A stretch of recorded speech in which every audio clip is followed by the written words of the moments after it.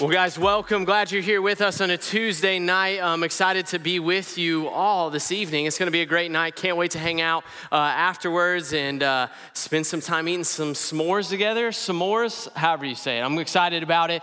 Glad you all are here with us. We're going to be continuing in, like D-Chan said, in our series called Faith That Works as we walk through the book of James. And I would ask you this question off the top is would you like your life to be described as like more grounded, more rooted, more wisdom? Like, would you like those things in your life? My guess is that all of you would say yes to that question. And I think if you're here on a Tuesday night, you're kind of exploring this faith thing, you've been doing it for a while, you're asking the question, man, how can I grow in that and grow in my walk? That's the beautiful thing about the book of James, is he just so clearly lays out some wise steps that we can take in our lives. And if you take these steps, your life is going to be full of more wisdom. I want to read you. We're going to be in James chapter 1, verses 9 through 11 tonight. And I want to go ahead and read this passage to you, and then we're going to spend some time talking about it. It says this. It says, believers in humble circumstances ought to take pride in their high position. But the rich should take pride in their humiliation, since they will pass away like a wild flower. For the sun rises with scorching heat and withers the plants. Its blossom falls and its beauty is destroyed. In the same way, the rich will fade away even while they go about their business. So if I'm being honest with you, sometimes when I'm reading through the book of James, it's like right there, practical wisdom laid out for you. This passage is not that for me off the top of the reading, right? But as I studied it, as I sat with it more, I really feel like there's such practical pieces of wisdom in here that are great advice for us as young adults, but for all believers. I think we just have to take some time to unpack, what does this mean? And what can it mean in the context of our lives? So I have a main point tonight, and this is the main point, that regardless of your circumstances, regardless of your condition, you should take pride in your position. You should take pride in your position with Christ. So regardless of your circumstances, right? Regardless of your circumstances, it should not hinder you from rejoicing in God. Another way I would say that is, regardless of your position in life, it should not keep you from seeing your position with God. No matter where we are in life, whatever circumstances we face, it should not hinder our ability to rejoice in who God is and who he has made us to be. Matthew Henry, I love it. He's a commentator, and man, y'all actually have access. Matthew Henry wrote, it's what's called like a concise commentary on the whole Bible. You can access it for free. It's online. I'd encourage you to look it up. It's one of the many great resources we have available to us. But Matthew Henry says this. He says, when our faith and our spirits rise and fall on second causes. Meaning when our like spirits, our happiness, when it rises and falls on anything but God, is what he's saying. When it rises and falls on second causes, there will be unsteadiness in our words and our actions. This may not always expose men to contempt in the world, but such ways cannot please God. No condition of life is such as to hinder rejoicing in God. And that's what I think as we look at this passage, that's one of the main takeaways that we can have, is that no circumstance should hinder us from rejoicing in God. So let's look at this passage, right? And say like, how in the world does this relate to us, right? I'm going to read verse 9 again. It says, believers in humble circumstances ought to take pride in their high position. James, what do you mean by that? Believers in humble circumstances. First off, we need to talk about like, what are humble circumstances? Humble circumstances, James is speaking in a financial aspect, but I think it's deeper than that it's not only in terms of our finances, right? In humble finances, maybe you don't have a lot of money, material possessions, but I also think it speaks to our physical health, really, like our relational health and the access we have to people around us and maybe the family dynamic we grew up in. And some of y'all might feel like, man, I'm from humble circumstances. And it says that we ought to take pride in this high position. But if you notice the first word there, this can be tough, because I read this and I'm like, well, I'm not trying to be humble like in my finances. I'm not trying to be humble relationally. I like want to do well. I want these things to go well in my life. But James describes this as those in humble circumstances should take pride in their high position. But he mentions a word there right off the top. What does he say? He says believers. Right at the top of verse 9, he says believers in humble circumstances. What does he mean? He's saying people who have a relationship with God, who believe that he sent his son Jesus to die on a cross for our sins, that Jesus died on a cross, he was crucified on a cross and killed. He was buried in a tomb, and then 3 days later, he rose from the grave, overcoming death in the grave. That people who put their faith and trust in him, believers, people who are following after Jesus. As James is writing to the people in his day, to be a believer was not just this thing that's like, yeah, cool, I believe in Jesus. There was persecution. It was a hard time to follow Jesus. There was pressures, but these people identified as believers. And so James is saying, hey, this way of living that I'm about to talk about only makes sense if you have a relationship with Christ. If you have a relationship with God, this is going to change the way you think, and you can have this mindset in your life. Believers in humble circumstances ought to take pride in their high position. How is coming from humble circumstances something to take pride in? If you look at what our world is preaching and teaching, it's the exact opposite of that. That if you are impoverished or from humble circumstances, you got to scratch, claw, fight, and do anything you can to get out of that circumstance. And there's some degree of that is really good. You should fight for a better life. You should fight to, gain financial independence, and it's not a bad thing to acquire wealth. None of this is bad, but it cannot be the ultimate thing. So when we're in humble circumstances, right, what do humble circumstances provide? There's people all around the world that lack power, possessions, and comfort. When we're in those humble circumstances, we lack power, we lack possessions, and we lack comfort. And think about this. All of these things, when they're taken away from us, should force us to see our need for a creator, should force us to see our need and our dependence on God. And so anytime there's something in your life that is making you more dependent on God, that's a great thing, right? We talked about it a few weeks ago, that if dependence on God is the goal, then our weaknesses are actually an advantage because they show us that we need God. So when you lack power and you lack possessions and you lack comfort, it shows us a need for God. Let's talk about power for a second. There's people around our globe, around our world, that are entrapped in situations that were not from their own volition. There's people that are trapped without the power to make change. They don't have the power to get out of the circumstances that they're in. And what does that teach us? It shows us that we have a need to follow someone who's more powerful than us. What about when we lack possessions? There's two responses to that. Number one is, I don't have these possessions. I'm going to do everything I can to get these possessions so that I'll be happy. And if you ask people who've gone from rags to riches, those riches will help them for a little while, but they're ultimately not going to fulfill and bring joy and purpose into their life. Temporarily they might, but not when we think of it in an eternal perspective. When the other side of that equation is when you have possessions or your lack of possessions, it shows you like, man, I don't need those things to make me happy. It's not things that make me happy. Let's talk about comfort, right? When we think of comfort, when we lack comfort in our lives, whether it be with our finances, our health, whatever it may be, when we lack comfort, it forces us to think, man, I'm looking forward to heaven. That there's a place where there's no weeping, no hurting, and no pain. You have a future hope in mind. It forces us to realize our need for God. So that's what James is getting at here. He's saying if you're from humble circumstances, you can actually take pride in that. Why is that a high position? Because it allows you to more easily see your need for God. Let's talk about a real world 2023 example of this. We just had our World Project Missions Conference here at High Street. And we got to hear from a missionary in London named Brian Clark. And over the last 20 years, he and his family and his team, they've built this church, right, that is now self-sustaining. It's ran by people who live in London locally.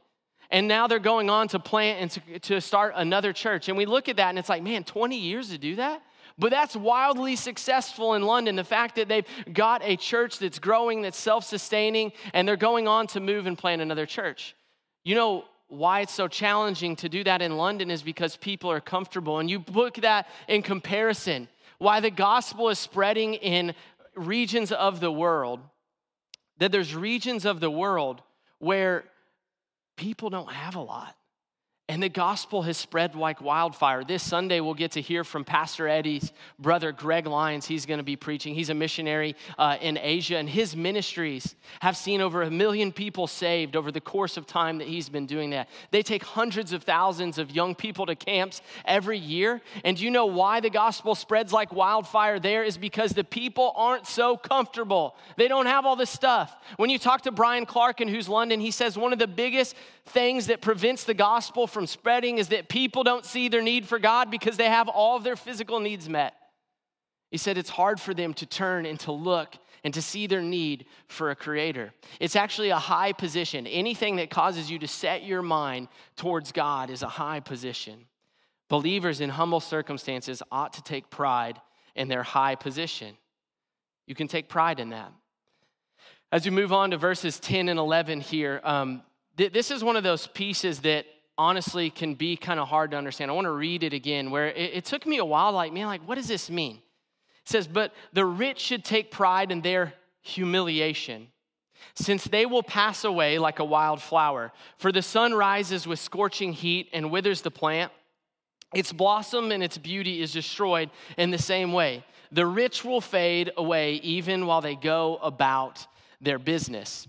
And so right here, what James does is he begins to kind of create this picture, if you will. He creates this picture of a wildflower. Is anyone like a window gazer on a trip? Anybody? That's me. I do too. My wife gets mad at me because I also do it while driving, so I hit a lot of rumble strips. It's not a great thing for our marriage, but it is a thing that we're working through still. We're on year 8, and maybe by year 10, we will have some different thoughts in terms of this. But the rumble strips, they get me because I look at things, okay? Especially churches. I don't know why. I love driving by churches and seeing what they got going there. How's their building look?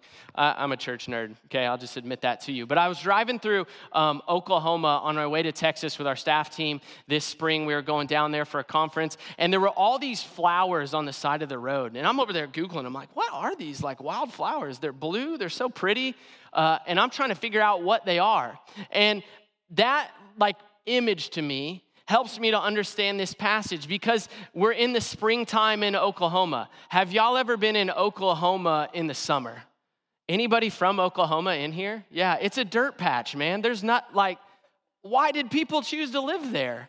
It's hot and it's not very pretty and they have bad roads.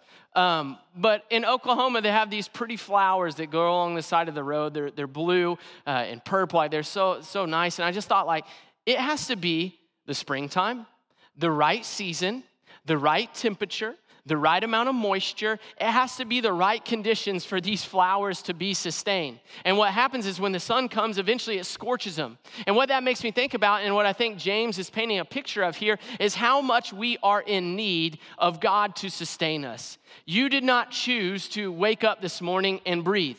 God is the one who allowed you to continue and to have another day of living. We are so dependent on God, more than we even recognize. But sometimes one of the dangers is that in our riches, in our situation that is not humble, we can look at that and forget our need for God. You know, James talks about it here. He says, but the rich should take pride in their humiliation. The rich should take pride in their humiliation. He doesn't say pride in their position. Notice in the first part of that verse, in verse 9, or first part of this passage in verse 9, he says, the humble in circumstances should take pride in their position. The rich should take pride in their humiliation.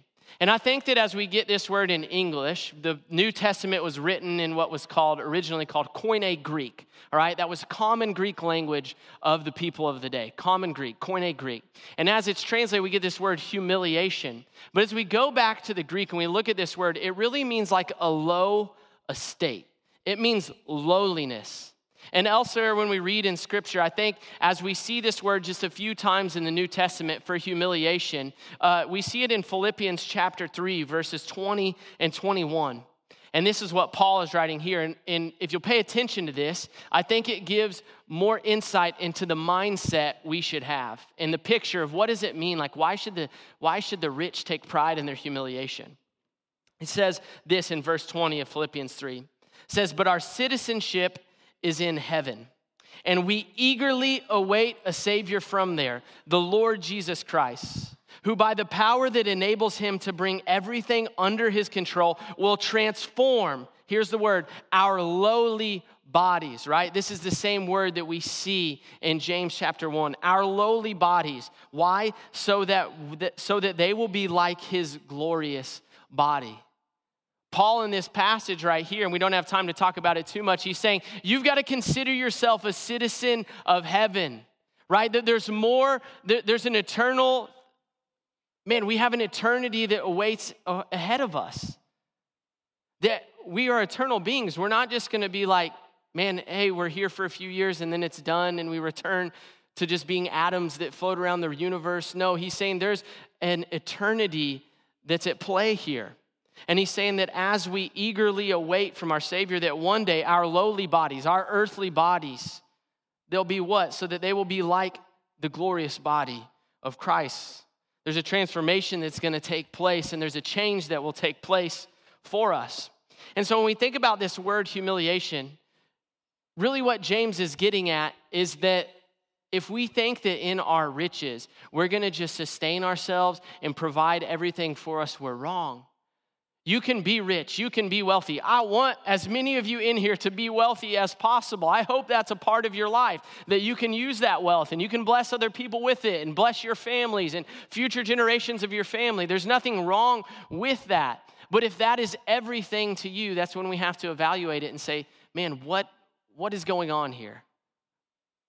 What am I truly chasing after in life? You know, a story that kind of paints a picture of that for me is there's a guy named Brian Johnson. I don't know if any of y'all have ever heard of him. He sold his tech company for $880 million. That's a lot of money, all right? So he's almost a billionaire. $880 million he sold his business for. He now spends $2 million every year trying to reverse his biological age. Did y'all know this, that people who are really wealthy, this is a thing that's happening right now, is they're spending a lot of money trying to figure out how they can reverse their biological clock. And so Brian Johnson is trying to stay 18. He's trying to reverse his biological age to 18 years old. He said the one thing that people haven't chased after enough in this life is existence, that they continue to exist. And you hear that, I would encourage you, go on YouTube, watch the news story that's out there about him, and you look at his life. And honestly, I look at it with a lot of sadness. I would love to have a conversation with him and just get to talk and to hear more of his mindset, honestly, and why he wants to do this. He wakes up every morning and he takes 64 pills in the morning. He then spends his day on a strict regimen, strict diet. He takes another 40 pills throughout the day. He spends 2 hours, upwards of 2 hours, getting skin treatments. He takes blood from his teenage son and puts it inside of his body in order to try and become healthy. It's a whole thing that he's got going. $2 million a year to try and do what? To try and reverse his biological age. But he's fighting a battle that's never been beaten by anybody but our Savior and Lord Jesus Christ, the only one to overcome death and the grave. Outside of that, death is 1 for 1. It's batting 1,000. It's undefeated. And so Brian Johnson, he's spending all this time, all this effort, all this energy to one day pass away. One day, that will be the end of his life. And it paints that picture of humiliation, that picture of our lowly bodies, our lowly estate, that one day all of this is going to come to an end. You know, some of us, I don't like to think about this, but as you read in verse 11, it's like, I think D-Chan said it a few weeks ago. It's like, we're going to be saggy one day. Like, things aren't going to look the same as they do right now for the rest of our lives. Like that, if you live long enough, you're going to watch your physical body decay and fade away. And so we should take pride in the fact that there is a God in heaven who loves us, who cares about us, who cares enough about us that he sent his son Jesus to die on a cross for our sins, that we can have a relationship with him.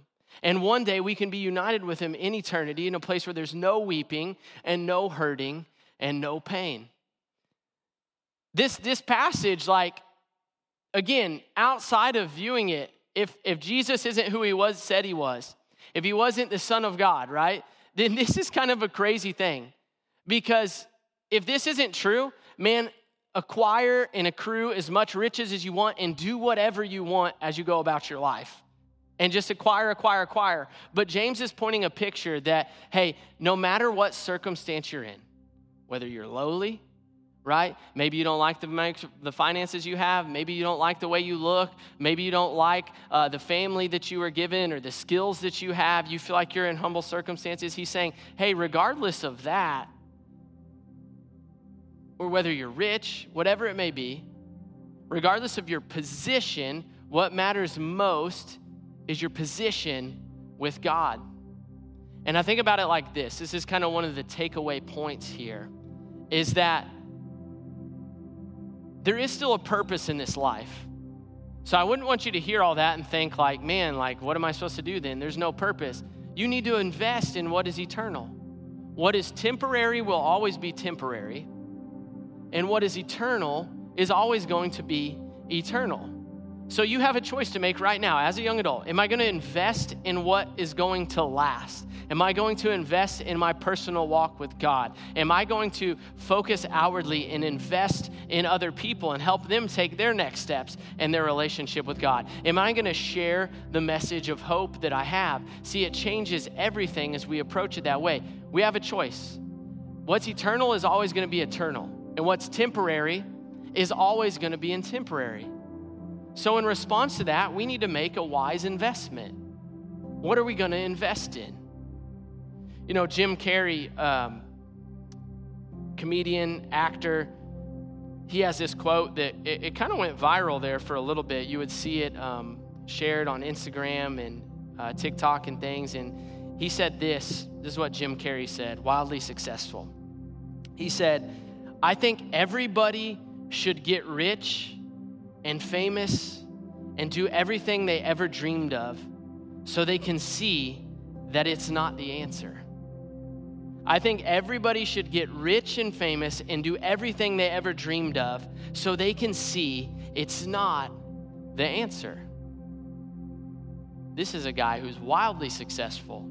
Almost every person in here knows him. He's famous, financially wealthy, all these different things. And what was his conclusion? I hope that y'all all get it so that you can understand that that's not the purpose in life.